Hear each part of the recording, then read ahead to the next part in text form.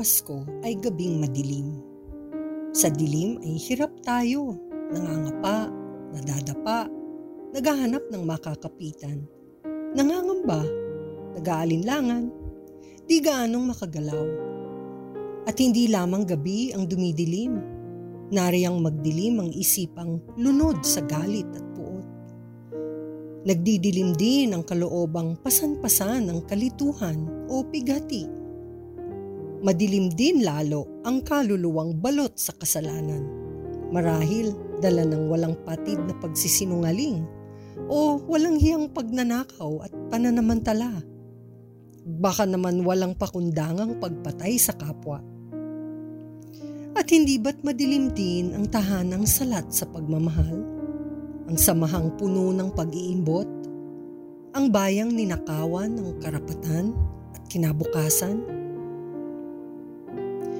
May makatang nagsabi na ang liwanag ay panganay na anak ng may kapal dahil ito ang una niyang nilikha. Tama siguro, tila bagay na magkapatid ang sinag ng araw at si Jesus na tanglaw ng buong sanlibutan. Dahil tulad ng umagang nagbubukang liwayway, siyang liwanag ng daigdig ay isinilang sa isang gabing madilim. Tama ang propeta. Noong unang Pasko, ang bayang lumalakad sa kadiliman ay nakakita ng dakilang liwanag. Silang nagsisitahan sa lupain ng lilim ng kamatayan, sa kanila sumilang ang liwanag. Di nga ba't sa mundong magulo ay nagpakita ang anghel sa mga pastol at nagsabing, "Huwag kayong mga takot, sapagkat narito, dinadalhan ko kayo ng mabubuting balita ng malaking kagalakan na siyang sasabuong bayan, sapagkat ipinanganak sa inyo ngayon sa bayan ni David ang isang tagapagligtas." At nang itinuro ng anghel kung saan naroon, at nadatnan nila ang sanggol na balot sa lampin at nakahiga sa sabsaban ng mga hayop, patuloy pa ni San Lucas. At biglang nakisama sa anghel ang isang karamihang hukbo ng langit na nangagpupuri sa Diyos at nangagsasabi, "Luwalhati sa Diyos sa kataas-taasan at sa lupay kapayapaan sa mga taong kinalulugdan niya." Kaya pala, kapag Pasko ay napakaraming nakasinding makukulay na ilaw, kumikinang sa bahay at tindahan, kumukurap-kurap sa kalye at gusali, nagniningning sa Christmas tree at parol, nakapalamuti sa Advent wreath at sa Belen.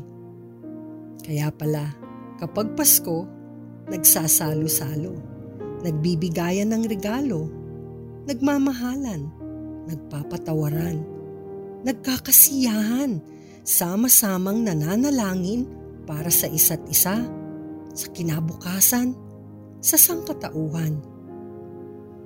Ngunit, araw-araw ay Pasko. Araw-araw ay isinisilang siya sa bawat umaga, sa bawat batang musmos, sa bawat pulubing namamalimos. Araw-araw ay nariyan siya sa kaibuturan ng nilikhang sanlibutan. Araw-araw ay matatagpuan siya sa anyong tinapay at alak, sa wangis ng bawat kapwa, sa likod ng bawat pagkakataon. Siyang minsang namuhay bilang tao at nabuhay na magmuli bilang tagapagligtas, magpakailanman ay kapiling natin.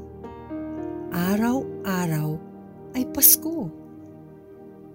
Kaya't tayo, halina. Si Jesus na alay sa atin ay atin ding ialay sa dambana ng kapwa, ng tahanan at ng bayan. Halina, damhin natin ang liwanag ng buhay. Ipamalas natin siya sa lahat nating isipin, sabihin at gawin. Isabuhay natin siya. Tayo na't maging higit na magalang at masipag, higit na tapat at mapagbigay. Halina, Tunguhin natin ang abang sabsaban, kung saan nananahan ang ligaw at limot, ang walang tanggulan, ang tumatangis. Sa panalangin at sa pagtulong, ipaabot natin siyang sinag ng kaligtasan sa sino mang naghihikahos, sa mga biktima ng bagyo at karahasan, ng sakuna at kapabayaan. Halina, akapin natin ang banal na sanggol. Ibahagi natin siyang tanglaw ng pag-asa. Magsinop tayo at nang lumusog muli ang kalikasan, magsikap tayong gawin ang mabuti, ang tama, para sa kapakanan ng bawat Pilipino. Ngayon mismo, sa eleksyon, sa bawat bukas. Halina, masdan siyang ilaw na walang maliw. Magdiwang tayo at magpasalamat. Manikluhod at sumamba. Humayo tayo at magmahal. Halina, araw-araw ay Pasko.